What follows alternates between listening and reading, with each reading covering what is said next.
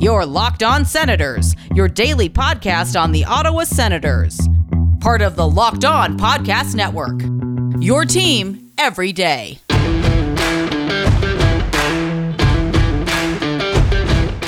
I'm Tim Stützle, and you're listening to the Locked On Senators podcast. Welcome inside episode 211 of the Locked On Senators podcast. I'm Ross Levitan in the heart of enemy territory, downtown Toronto, alongside Brandon Pillar up in Collingwood. And it's a bonus edition of the show, a Wednesday one. It's been a while since we've had one of those in the off season, but with the heating up of the All-Canadian division, we thought what better time than to drop a roundtable with the host of Locked On Leafs, Mikey DeStefano, and the host of Locked On Canadiens, Scott Matla. Of course, Pilsy's here too. We get into everything you need to know about the All-Canadian division, some banter, the outlook of all three of these teams, and more. Then we also get in a little bit to the World Juniors before I'll get Pilsy's take on the debuts of Jake Sanderson, Tyler Kleven, and Robbie Arventi, and a whole lot more. This is the Locked On Senators podcast, your team every day.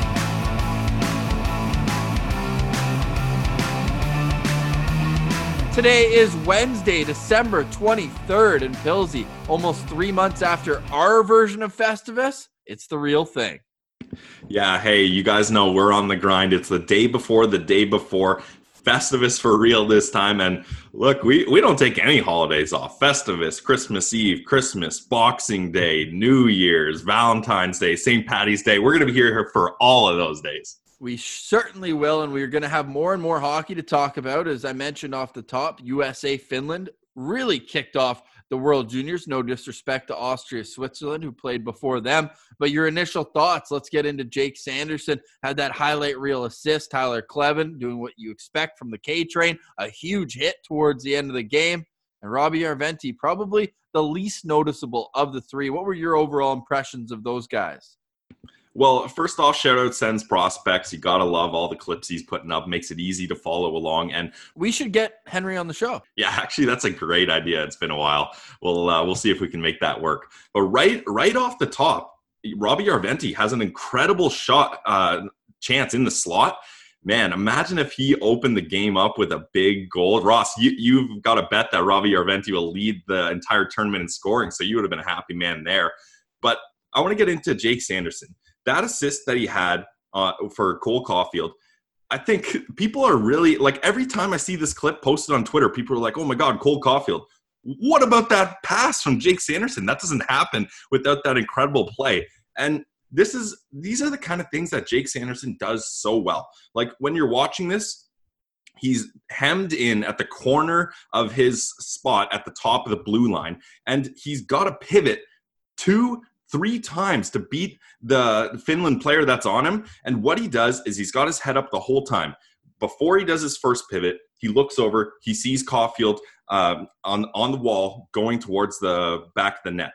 Then he pivots again, knowing he's got to create more space. And then he turns around, completely turns the Finnish player inside out, and then rims it around the boards right to Caulfield. Like, that's the kind of awareness that he knows Caulfield's going to be ready. He's going to be in that spot, but he needs to waste a little bit more time to let him get into position, and then a perfect pass for him to accept that puck on his stick and go right around the net and score. So Jake Sanderson, that's just yet another example of his all-round game producing offense. The definition of poise we tweeted out at Sen Central, because he doesn't get frazzled, whether it's a forechecker on him, coming in behind him in his own zone. You know he'll take his time coming out behind his own net as well. Sens Prospects all over that clip as well.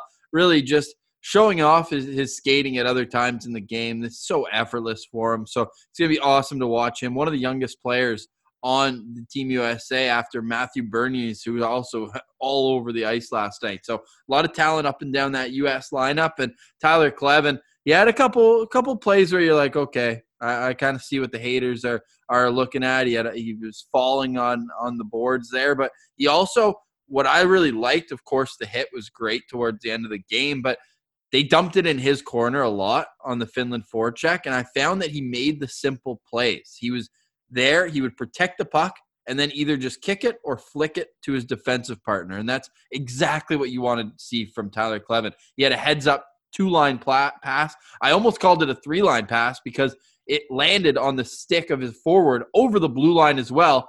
But I thought that would have maybe got a little confused. It would have been offside, but the forward had his feet on the right side of the blue line, but the pass went from his own zone all the way into the offensive zone. So is Tyler Kleven the transitional defenseman? I don't know if it's fair to say that yet, Pilsy, but he did show some flashes that you're like, okay, he might get a regular shift in this tournament. Exactly. And this is the thing. You need to have tempered expectations on Kleven. Like, we know these things about him. We know that he's going to lay guys out. He did that. We know he's going to struggle with the puck and his skating at times, sure. But he's a young prospect. He's going to figure those things out. And I like what you said. A lot of the time, the puck was getting dumped into his corner. And instead of trying to be Jake Sanderson and pivoting 3 times to get around a guy and then making a long, perfect pass, just chip it off the glass and get it out. That's the style of player Tyler Kleven is going to be. He's going to make his money. He's going to make his highlights with his big hits. He's not going to make those 3-line passes that you're going to see on TSN over and over. That's not what's expected of him. That's why you got a guy like Jake Sanderson with him. So I think I was impressed with the showings from Sanderson and Kleven especially. And I think Järventie, once he gets going a little bit here, especially getting some chemistry with Lundell, we're going to see a lot more of him lighting the red lamp too. Yeah, I thought he had another good chance on a 2-on-1 in the second period, but he tried to pass. Like, just rip that, Robbie. Let's go. Yeah, you've got the shot. Don't give the pass away. Like, you're the shooter. Yeah, well said. We'll get a lot more into these Sens prospects and more with Henry from Sens Prospects on this show tomorrow. But what do you say we get to the Eastern Canadian Roundtable? Hey, maybe before we do, we didn't mention the blockbuster trade that was the Ottawa Senators right after we had Michael Carcone on our organizational value rankings. Hey, at least it's an easy switch for us. We're just going to put Zach Magwood right in that spot. But simply, it's a cost saving. They're going to save about $115,000 because Zach Magwood's entire salary this year was paid in bonus. So I think that's a tidy piece of business when you're looking at 2 AHL guys who really neither have a chance at the NHL. No offense. That's just the reality of it, right? Like, this is a guy, Zach Magwood, who's coming off a East Coast Hockey League year, but you can only play as good as the spot you're put in. He had 47 points in 51 games with the Florida Everblades, so not bad. And you're getting a younger guy, 22 years old, instead of Michael Carcone, who is 24. This trade kind of reminds me a little bit, maybe not on the same magnitude, but remember when the Sens traded Max McCormick and an older AHL guy for JC Beaudin, right? You just kind of flip that asset and you're going to get a couple more years. Maybe you get lucky and you catch lightning in a bottle and he rips it up in the AHL and can be a supporting guy down there. But I really think that these are the kind of little moves that you have to be looking for to slowly build upon your franchise. So sure, it's not a blockbuster deal, but these kind of things are important to get done once in a while. Speaking of that organizational value rankings, we did go long in this one. It's also a bonus episode, so we're going to get back to that countdown coming up tomorrow. But there might be more changes because TSN 1200 is reporting through Sean Simpson that the Sens and Coyotes are in talks with Derek Stepan. And when you look down the middle of the ice for Ottawa, maybe you're like, okay, where's this going to fit in? But if somehow Anisimov could be in that trade, or oh man, if they could take Zaitsev. I think what really is going to come down to is you look at Arizona without a first and third round pick in this upcoming draft. Of course, they were ravaged with their draft last year, trading it for Taylor Hall and the pre-scouting of these kids that ultimately cost them another draft pick, or multiple draft picks, I should say. And a wasted 4th round pick. Yeah, a wasted 4th round pick that they may as well have just thrown right in the garbage. You start to make it look a little more plausible because Ottawa already has 3 second-round picks in this upcoming draft. First off, there's no chance Arizona is taking another player in salary back, though. The whole reason they're trying to trade Derek Stepan is to lose salary. So the idea of Anisimov or Zaitsev going the other way, I think, is pretty much improbable, maybe even impossible. Yeah, the one thing that you look at there is that Stepan has $6.5 million cap hit, whereas his salary is $5 million. I know Arizona, not the deepest pocket team either, but they're over the cap. They need to move salary. So if you retain half of Anisimov's cap hit, that's only 2.25, and then you take away 6.5. So that's still a net loss for Coyotes, which would actually bring them underneath the cap. So I think that's more plausible, especially forward for forward. People throwing out Zaitsev's name, that's I think more of a dreaming scenario. But hey, there's just to quote Simmer, and hey, when he goes off on his tangent, but good scoop by him. I think there is some sensibility to it from Ottawa's perspective. If Stepan comes into this team, he's their first line center. Would you agree? Yeah, probably. And yeah, you make a good point. The way you're going to work this is retained salary. So maybe there might be a way that you can work something here. I think Stepan is probably at this point in his career, I would put him right on par with Chris Tierney, though. Like, both of them are more to be. I'm not crazy about this, but then maybe you get him and you flip him at the deadline for some assets. So it's not the worst idea, because if he comes in, then there goes that third line center spot for Logan Brown. So not too crazy about it, but he is a good player that could add to this team, and this team needs veteran help if they're going to push for a playoff spot, which I don't think they're about to do yet. So we'll see how this ends up shaking out here. A lot of playoff experience for Derek Stepan as well, 106 games of that. And he had 5 points in 9 games in the bubble for Arizona, which was way higher of a pace than he had during the regular season, 28 points in 70 games. The former Ranger looking for a new home maybe in the final year of his contract. So we'll definitely keep an eye on that situation, Pilsy. But hey, it was pretty fun getting the guys from Locked On Leafs, Locked On Habs on the show, and a good conversation and a couple chirps as well. Yeah, I mean, anytime you get a Sens fan, a Leafs fan, and a Habs fan in the same room, I was going to say same room, same Zoom, you're gonna have some chirps being tossed across the board here. But these are the kind of things, like, we're so lucky to work on with Locked On Podcast Network, because we have access to all these different teams and basically local experts on all these teams. So it was fun just to be able to hit them up, be like, hey, let's do a fun episode here. We're all going to benefit from it. We're going to get new listeners listening to the show. So I think this is a great idea, and we'll probably do more of this kind of thing moving forward here. Yeah, I think it's a great idea as well. So without further ado, here it is, our Eastern Canadian Locked On Podcast Roundtable.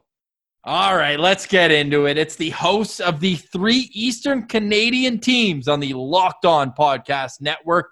Today, we have Brandon Pillar from Locked On Senators, Mikey DeStefano from Locked On Leafs, and Scott Matla from the Locked On Canadians podcast. Boys, we have a season, and I know that we're all in the same division anyways, the Atlantic, but now it's expanded to the Great White North. It is the Canadian division, all 7 teams. We're going to get your take on all of that and more. The outlook on next season, the outlook on a 3-year scale, so that Pilsy can have a real say in this. But we'll start out, Scott, with you. Your initial thoughts when you heard it's going to be an all-Canadian division.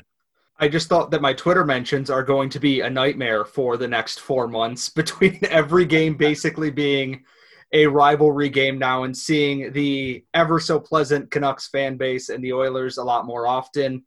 It's going to be fun, and it's going to be nasty. It's going to be some old school hockey, I think, by the end of the season this year. Pilsy, now the Ottawa Senators not expected to make any noise. Do you think that this all-Canadian division benefits or hurts their chances? Well, I mean, first off, my reaction to the all-Canadian division was I was pretty fired up about it, and especially now we get to see more of Quinn Hughes, more of McDavid, more of Pettersson. So that part's pretty sweet, more of Matthew Tkachuk. Initially, I wasn't really I think the Sens' chances get a lot worse in an all-Canadian division as opposed to an Atlantic division. You're not getting those bottom-feeding teams like Detroit, like Buffalo, so it's going to be tougher there. But I'm all for the rivalries, and I'm all for heating up Canadian rivalries, that's for sure. And Mikey, with Locked On Leafs, I got to ask you, if we are seeing this situation where maybe it's even a playoff style where you're playing the same team over and over, could that hurt the Leafs based on their recent playoff history? I don't think it'll hurt the Leafs. I think that they've made a lot of good improvements, too, to try and rid themselves of that type of mentality. And I think that if they do suffer a loss, they'll be able to kind of throw it to the wayside and get going. But I'm excited. I love it. I think that it's going to be great. Like Brandon said, watching all these young stars from all the Canadian markets. You know, you got your Petterssons, your Quinn Hugheses, but I'm excited to see a guy like Mark Scheifele, one of my favorite players in the league, being able to watch him now 7-8 times against the Maple Leafs is going to be a lot of fun. But what I'm not looking forward to, and something that a lot of people haven't chatted about, Depending on how the schedule shakes out, the multiple late night starts for us here in the East Coast, having to play up against Toronto, Vancouver and Edmonton and Calgary potentially on the West Coast 8 or 9 times, having to wake up or stay up late. And Ross, I know you and I will be here at the studio at 10:50 watching these games late at night. That part I'm not as much looking forward to, but in terms of the actual gameplay, it's going to be a lot of fun. Oh, I'm glad that you mentioned the stars that maybe fly under the radar, like Mark Scheifele, like Johnny Gaudreau, and we're all seeing Elias Pettersson over and over, but getting to see those Western guys on a more consistent basis, that can't hurt the brand of the sport either up in Canada, especially for people who have gone from East Coast and they've moved west. Maybe they don't get to see their team at a primetime slate. So I think that's great for the game. And now I want to open it up to you guys. And I think we'll start more so with Mikey and Scott talking. Pilsy, we'll save you for the prospect segment a bit more. But with you guys, how do you feel about playing against more Canadian teams versus Atlantic? And I'm not talking about how it's great to see those guys, but you guys are both aiming for a Stanley Cup this year. Is this going to hurt or benefit your chances? I'll start with you, Mikey. I think it betters the chances for the Maple Leafs. I mean, the two teams that really have stood in the way of them succeeding in their own division in the past have been the Boston Bruins and the Tampa Bay Lightning. They are no longer in this division. Sure, there are some really good teams in this Canadian division, such as Edmonton and Vancouver. Calgary is going to pose a problem, but I truly do believe and see the Leafs as the class of this division, with Calgary being a second close. But they're going to be favorites in all 56 games now. They're going to have an opportunity to win a lot of games and finish with potentially the top seed, have home ice advantage, and if it ends up being Canadian teams all throughout the playoffs as well, the best chance of them to make it out of this division and closer to the Stanley Cup than they've been since 2002. So I think that this definitely betters Toronto in that aspect. For the Canadians, it's kind of the same thing, is that we're no longer in a division with teams like Tampa Bay and Boston who beat you up and down the lineup with depth. And I look at how the Canadians have played in the past. They usually play very well against the Western Canadian teams. They've played very well against Vancouver, against Calgary. They've pretty much owned Winnipeg since they've come back into the league. And then they go back and forth with Toronto and sometimes with Ottawa when Ottawa's on their way up or when they're fully stacked up there. Or when Pajot's on the team. Oh, please don't remind me. I'm so grateful that man is no longer here. I think that Montreal is one of those teams that's going to be looking to finish top 2 or 3 in this division right now because they've proven they can beat these teams, and they've beaten them consistently before, and now they don't have to face Tampa Bay where you can get on a run and then that can come to a screeching halt because Tampa Bay can just score at will. And even if you're playing well, they're going to score at will because they have that kind of team. For the Canadians, I think this division benefits them a little bit because it gets them away from the big scaries in Boston and Tampa Bay, but then their trap games like against Florida and against Buffalo for whatever godforsaken reason. How about Detroit? Didn't you guys go 0-4 against Detroit last year? Last year never happened, as far as I'm concerned, against playing Detroit. Last year never happened whatsoever. Pilsy, do the Sens have an opportunity in this division to play spoiler, or is it just too much to ask at this point?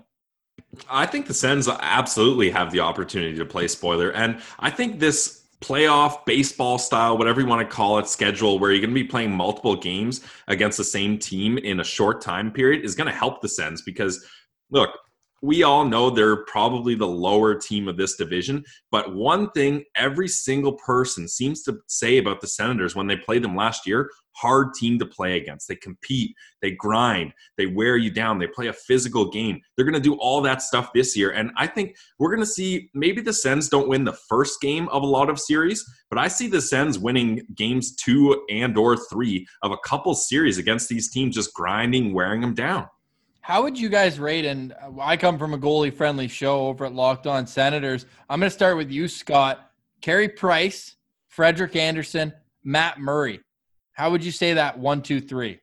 Oh, man, no matter what happens, this is not easy. I look at their body of work across their career, and I think Carey Price, now with Jake Allen as his backup, stands at the front of this division. Matt Murray is coming off a rough year in Pittsburgh, and is going to an Ottawa team that's rebuilding, and he might rebound and be very good, but he still has a long way to go to come back from where he was in Ottawa as a whole. And then Frederik Andersen is that perfect middle ground. He's a very good goalie.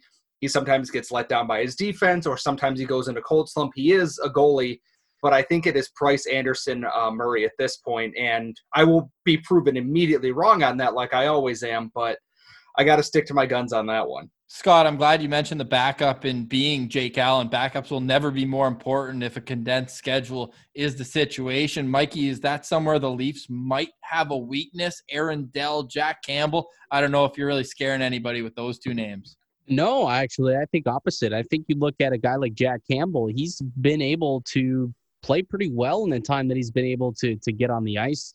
There was a time there where Johnny Quick had suffered some injuries out in LA, and he filled in quite admirably in front of a pretty porous LA team.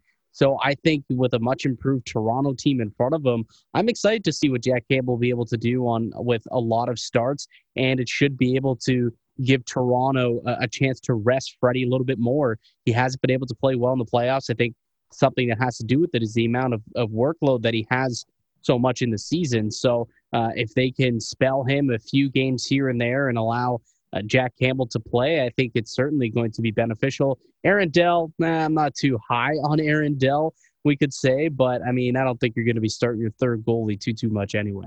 Yeah, that's like asking Scott how he feels about what's his name, Charlie Lindbergh. He was a prospect at one point. Lindgren, yeah, he's the. I don't even know what the AHL goalie depth is at this point. So trying to rank Michael them McNiven. There's McNiven, there's Demchenko, a guy they signed from Russia, and then there's also Caden Primo, who's the top. He's solid. We saw him a couple times with Laval last year when we were working in Belleville. He's a good goalie. There's a third goalie. Who knows who it is, and who knows who's starting in the AHL at this point too. If you're starting your third goalie, let's just say you probably don't have the best chance in the All-Canadian division, and goaltending is going to be the major thing. When is it not in hockey? And I think that's the only reason why Winnipeg won't be right there with Ottawa towards the bottom. They have Connor Hellebuyck, a Vezina candidate, I should say winner, and an MVP candidate, or should have been this past season. I'm going to start with you, Pilsy. How would you power rank 1 through 7 this Canadian division?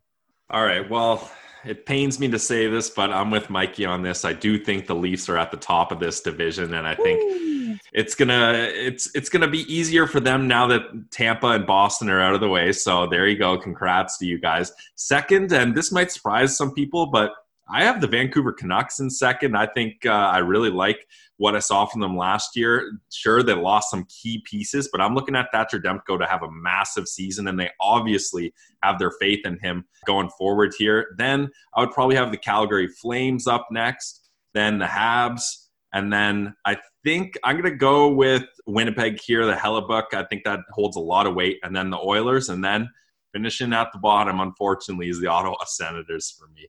I started at the bottom. Ottawa was the one easy thing right now. They might be very good in the future, but right now they're still that team on the rise. And then I have Vancouver in that Thatcher Demko was incredible in the playoffs for them. He needs to do that now over a condensed schedule with a team that is now missing some of their top 6D, some of their better forwards. They still have a lot of talent, but there's still a lot of flaws on that team that Jim Benning has created through free agency that need to be addressed. I have Winnipeg where the biggest thing here is I don't think Paul Maurice is the right coach for this team anymore. They have so much offensive talent that isn't being – you look at Patrick Laine, who doesn't want to be there, but they want him there, but they don't want him there. They're going to be a team that could be a spiraling dumpster fire this year if things start poorly for them. I have Calgary just because solid team all the way around. They might not blow everyone out of the water every night, but I think they're solid. I have Edmonton. Their goaltending is going to hold them back. You went with Mike Smith again for whatever godforsaken reason. You went with Mike Smith again. I have Edmonton, and then I have Montreal and Toronto. I think Toronto's high-end talent in a shortened schedule can help propel them to the top of this division, whereas Montreal's depth can help them outlast the Oilers a little bit. And obviously the Carey Price factor is very, very real, especially in a season like this.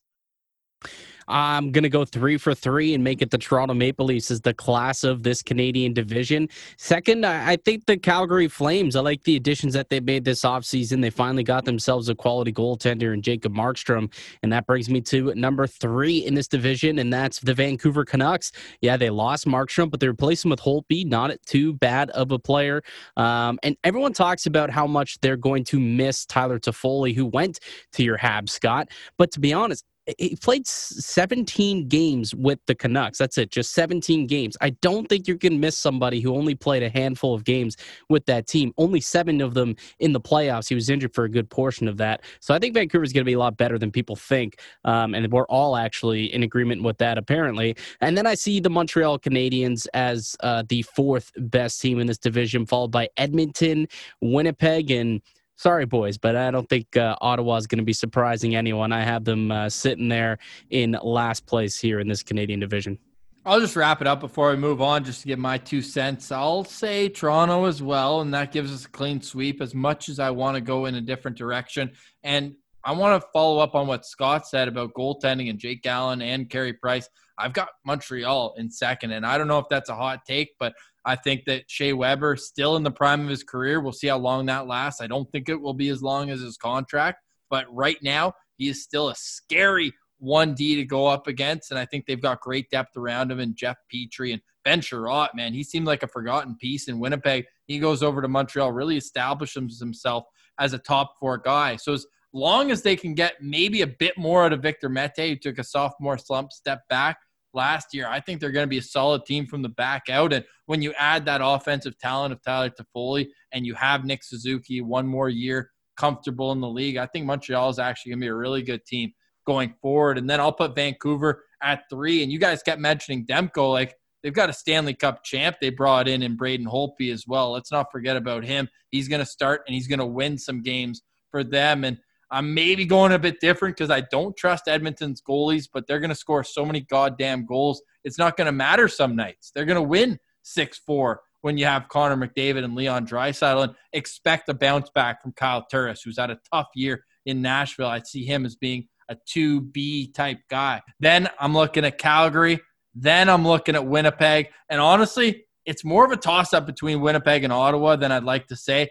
Let's say Connor Hellebuyck is not the one from last year and from a year before. And let's say Matt Murray is his playoff self, 2-time Cup champion at the age of 25. So there's lots riding on Matt Murray in Ottawa. He signed a 4-year ticket at over $6 million. He's going to have to prove he's worth that much. And for the first time in his career, Matt Murray doesn't have a guy sitting on the bench who has more respect in the league than he does. That's a dig at Marcus Hogberg. Well, hey, I don't know if we're putting Hogberg in that category, but hey, he could be the next Jacob Markstrom, a guy who took a while to develop, but he's a good goalie. However, he had Marc-Andre Fleury and then forgetting his name. Christian Yari, yeah, and he's the guy who the Penguins are going to ride this upcoming season. And I don't know, I just see a lot of movement possible in this Canadian division, so it's going to be exciting to watch. But in these 2021 team outlooks, I'm excited to see one specific thing. If you're following one thing about each team, let's say your team is going to overperform. Mikey, I'll start with you. The Leafs, how do you overperform from first? Well, try winning a playoff series, which would be the first time since 2004. How would they be able to do that? Well, if they need to win a playoff series, they need Mitch Marner to wake the hell up, and they need Freddie Anderson to come prepared for a Game 7. But overall, as a team, I think maturity. I think this team needs to learn how to play 60 minutes. They just haven't done that at all, really, the past couple of seasons. And what I like is the fact that they went out and they knew this. And each coach, even Babcock last year, said the very similar things in a much more hastier way. But you look at what Dubas has said, and now you look at what Sheldon Keefe has said, and the lack of maturity from this team on a game-to-game basis has really, really been evident. And I think that if they can just play 60 minutes the way that they can play and night in and night out, they're going to win a lot of hockey games because they truly do, on paper, have one of the most talented teams in the league. And I think they got better from last year despite losing guys like Kapanen and guys like Janssen. So I truly do believe that if they can just get a little bit more mature, and bringing in guys like Joe Thornton, Wayne Simmons, Zach Bogosian, those should help with the guys in the locker room and get that young core to play a lot better on any given night. So that's what's going to happen if this team wants to succeed. Yeah, did you say Freddie Anderson or Freddie Lalime? I mean, that one's still up for debate. Scott, I'll wait for you because I want to go to the bottom of the division. If the Ottawa Senators do not finish last, Pilsy, what happened for that to be possible? I think if you're looking at the Ottawa Senators making a big move, it's going to come from their young prospects. Like, we have third overall pick, Timmy Stützle, stepping in here, possibly, hopefully, and he could make a lot of noise, either as a center or a winger. We'll see where the Ottawa Senators decide to start him. There's a lot of open spots for these young guys, and I think, look, the old guy, there's not a lot of veteran leadership on this team, and the young guys are going to have to make it happen here. Even guys like Tkachuk and Chabot are basically veterans on this team, and they're not even 25 years old yet. So they're going to have a lot of weight on their shoulders. I think we're going to see a big bounce back year from Colin White. It's all the guys 25 and under. If they perform to where the Senators franchise expects them to perform, they could, like you said, Ross, they could sneak ahead of Winnipeg if Connor Hellebuyck doesn't have another Vezina-like season. And hey, it's all about Timmy Superstar, right? We'll see how he can come in to his own in the NHL. I was raving about the Habs back end and the goaltending. What is it about that team where if they're going to overperform, let's say they jump Toronto, what happened for that to be the case? After 3 years of every fan in the fan base tearing their hair out about Kirk Muller's power play coaching, they finally figured it out. If they can figure out their man advantage and penalty kill at the same time, not one or the other, this team has the talent on offense to really take it to teams. We saw them do it to Philadelphia in the playoffs. They impose their style at even strength and then can't score on the power play when given the chance, and that cost them in this season. You're putting a team away, and then you cost yourself with a shorthanded goal against or whatever. If they can figure out their power play and get consistency from Carey Price and Jake Allen, which they should, we saw what rested Price did in the playoffs, getting that power play going to be able to give Jonathan Drouin some space, to give Nick Suzuki space to operate, to allow Jeff Petrie and Shea Weber more opportunities to shoot the puck and not defend. This is a team that can pile up goals in bunches when they need to. They just need to convert on the power play, and that involves just shifting a few pieces here or there. And hopefully Kirk Muller, after so many years, has finally figured that out.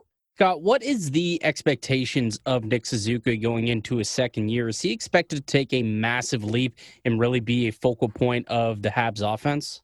I think after the postseason, with how strong he was, the leading scorer for the Habs in the postseason, he was tied with Jonathan Drouin, which no one wants to mention that those two found chemistry in the series against Philadelphia, and they're going to be counting on him and that, chemistry with Drouin this year to kind of get them going, because everyone wants to point at how poor Drouin has been playing in Montreal, and he's been good when he was healthy. Last year, Alexander Ovechkin absolutely freight trained him, and he was never the same afterwards. Suzuki is going to be counted on him to get him going a little bit, find that synergy, and I think another step up in points and as a consistent second-line center behind Philip Deneau this year, I think is what they're looking for. People forget, he started the year, playing on the wing and then going down to the fourth line when Claude Julien needed to protect a lead. And by the end of the season in the playoffs, he was killing penalties against Sidney Crosby and the Penguins. It was a massive step forward. And from there now, it's more points year after year as he kind of grows up a little bit and matures a little bit in the NHL. I think there's a great topic to have later on in this show about Brandstrom versus Suzuki. Picked 2 picks apart in 2017, both traded from the Golden Knights for elite offensive wingers. But first, Mikey, you need offensive wingers to play on the power play. We know the Leafs PP1 is completely deadly, and that's without Tyson Barrie. But how did the Leafs address their second power play unit? Because that was a complete non-factor last season. Yeah, I think that they went out and they addressed it. They get a guy like Wayne Simmons who can park out in front of the net. I think Joe Thornton's a player who could also come in and play on that second power play. And when it comes to who's going to end up playing, up top on defensively, I'll be curious to see if they give a chance to one of either TJ Brody or somebody who I'm excited to see, Mikko Lehtinen. He's playing unbelievably over in the KHL, or was, I suppose, before he packed up shop and came back over to quarantine in Toronto. But, he's someone who's playing out of his mind, and I think that him kind of quarterbacking the second power play should allow them to really get it going there and give them 2 units that could be just as lethal as 2 units that can be just as lethal. I think we're going to have to get back together and talk about maybe the other side of this. What if things don't go to according to plan? But before we finish off, we got to talk about a bit longer of an outlook, because despite the All-Canadian division this year, these 3 teams are always in the same division in the Atlantic. So what makes you think, Scott, that this Habs team, we know Carey Price is on the other side of 30 now. We know that that's the same case for Shea Weber, who's got, 25 years left on his contract? It seems like it's never ending, but do you think that there's that next brigade coming in where the Habs can be competitive for an extended period of time? I absolutely do. One of Marc Bergevin's big things when he did this whole, I don't want to blow it all up, but I don't want to give up the farm quite yet, was he loaded up on draft picks, and he has had double digits in every drafts for like the last 3 years, and he's making the most of them. And he's gotten pieces like Cole Caulfield, who can come in and be a absolute star goal scorer. Someone like Jordan Harris, who's a nice, calm, composed, everyday NHL defenseman. Jaden Struble, who plays the game aggressive and with a physical edge and loves to drive to the net as a defenseman playing at Northeastern. You have Alexander Romanov, who's going to make his NHL debut this year. You have Matthias Norlinder in Sweden, who is a silky smooth skater, has a nose for the net just like Struble, and has no lack of confidence whatsoever. He's a defenseman going for the Michigan in-game while his team is tied. Like, he has no shortage of confidence whatsoever. And then you have players like Caden Gooley, who are going to be that robust style defenseman they want. That's physical but can move the puck quite well. They've done well to restock behind some of their aging positions. On defense, they're loaded with prospects. They have Caden Primo behind Carey Price, who's learning. He's going to take the reins in Laval this year. And then you have players like Cole Caulfield. You have young stars like Jesperi Kotkaniemi and Nick Suzuki, who are in the NHL already. And then you have Jesse Ylönen, who's coming. You have Alexander Gordin, who does one thing. He shoots the puck. He doesn't skate worth a damn, but he shoots the puck like mad over in Russia right now. They're doing well, and then with another 13 picks this upcoming year, they'll be able to fill in right behind those guys too. They almost have too many prospects to find a home for at one point in time or another, but it gives them so many cracks to try and figure out who is that person who's going to fill in, and I think they've done a really good job at that so far. So 3 completely different styles of how to continue success, because Ottawa went the route of just trading absolutely everybody and stacking up assets. Montreal went the draft pick route, but with Toronto, Mikey, and I don't want to undersell the fact that they were able to get 15th overall out of Kasperi Kapanen, and that's no small feat. But they seem to go the UFA route, and you mentioned Mikko Lehtinen. Is that what's going to keep them competitive going forward, or are these long-term projects with the Leafs' robust development system, is that the plan to keep this ship sailing? I think it has to be. I mean, you can sign as many guys you want, but unfortunately in the NHL, there's something called a salary cap, and UFAs cost a lot of money. It's these young players that are coming up that are going to have to supplant these players who are going to price themselves out of Toronto. I think of a guy like Zach Hyman next year. He's going to need a healthy raise. I'm just not sure Toronto's going to be able to afford it unless he wants to take a hometown discount. So I look at guys like Nick Robertson, Rodion Amirov, those types of players who are going to have to fill in on their rookie deals, who can play in the top 6. Hopefully, we think can play in the top 6. We're projecting them to, who can take those types of roles. You're not going to be able to fill in those positions in free agency. You just don't have the money here in Toronto. And it's funny listening to Scott rattle off all those great prospects that they have in Montreal. I know Ottawa's got themselves dozens of top tier prospects as well. In Toronto, it's not that great. We've been trading away draft picks while you guys have been accumulating them, but I think Toronto has hit on a few really good ones. Nick Robertson, obviously, we got a first taste of him this past playoffs. He looks like he's a pretty solid player. He's going to get an opportunity to play. Rodion Amirov is going to get a good chance to be a star here at the World Juniors, along with Roni Järvinen, another player for the Finns who was taken this past draft. And then a couple of defensemen I expect for them to factor into this team at some point in the next year or two, and that's Rasmus Sandin and Timothy Liljegren. So I think that much like most teams in the NHL, you do have to still build through the draft. And although the Leafs haven't had a lot of high-level draft picks over the past couple of years, they still are going to have to rely on a couple of these guys hitting. So you touched on Roni Hirvonen and also Topi Niemela. Wow, geez, I needed some extra money for saying those two names back to back. But they were traded, actually, Ottawa trading up to make a contentious pick with Tyler Kleven. Pilsy, how are you feeling about that trade? I know it's been 3 games at North Dakota, the Nodak Sens, as we're referring to them on the Locked On Sens podcast. 4 prospects on the number 1 ranked team in the United States in the NCAA. What are you feeling about that trade? Is it the big burly defenseman? Is he doing enough for you to warrant those picks? Well, first of all, small sample size for Tyler Kleven, 3 college games. We're going to see how he does with Team USA in the World Juniors. But I really think the 2 draft picks that they gave up to trade held a lot of value. I'm not going to try to say those guys' names back to back. I think I'm going to twist my tongue up. But those are 2 quality players that when the Leafs were drafting both those guys and we were waiting to see who when the Sens traded up to get Kleven and then we saw the Leafs select both those guys, I thought the Leafs might have done better with their draft value there. Mind you, the thing with Tyler Kleven is you've got so many defensemen in Ottawa. There's no rush for him to come in and play at any time. You get a guy who has a skill set that a lot of their prospects don't have. Big, mean, can hit, can shoot the puck, whereas they already have those puck-moving guys in Brandstrom, Chabot, Sanderson, JBD, all these guys that are going to do that. So Willanen especially, yeah. So they went a different route, and that's okay. But I think for the Ottawa Senators, what gives me hope for the future is, I don't know what you guys think in Leafs and Habland, but those new jerseys are absolutely sick.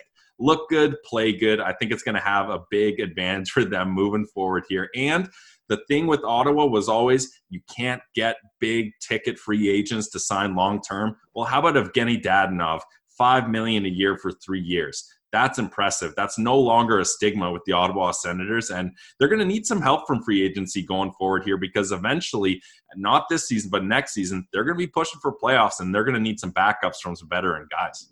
Call me when a guy like John Tavares signs over in Ottawa. Well, John Tavares messed up the whole cap situation out in Leafland. How about Alexei Kovalev? We go 10 years back, sign with everybody. It seems like coming from Montreal to Ottawa, though. No, but when you're looking at young players and you're looking at how they fit in, some teams like Toronto, they'll go with the safe bet sometimes, and maybe Amirov is the exception to that. But with Hirvonen and Niemela, whereas Tyler Kleven is boom or bust. He's either going to make an impact at the NHL. This guy dummied forward coming out of his own zone when his team was up 7-1 in a game last week. So you just look at that mean streak, and if he can fit in that bottom pair in Ottawa, we have so much more to get to. Like I said, we want to talk about maybe where your team doesn't stack up, what could go wrong, and we stirred up some dust at Sens Central by telling you that there's 3 at least Sens prospects that are above anybody in Habs or Leafs Nation. But maybe we'll tease that for next time because we still don't know a date to the NHL season. It'll come sooner rather than later. And afterwards, it's going to be a short camp and then the season. So, boys, what do you say we put that on ice? Once the players get back on ice, we can revisit those conversations later. But for now, I want to say thank you to Scott Matla at LO_Canadiens. You can follow him on Twitter there.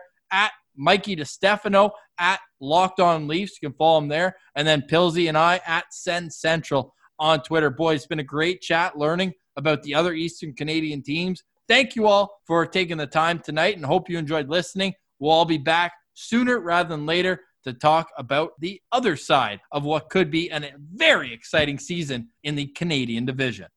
Hope you enjoyed that conversation with Scott and Mikey. Really appreciate them taking the time joining us. Pilsy, we are 8 days away from the start of Sens training camp. Can you believe that? It feels so nice to say.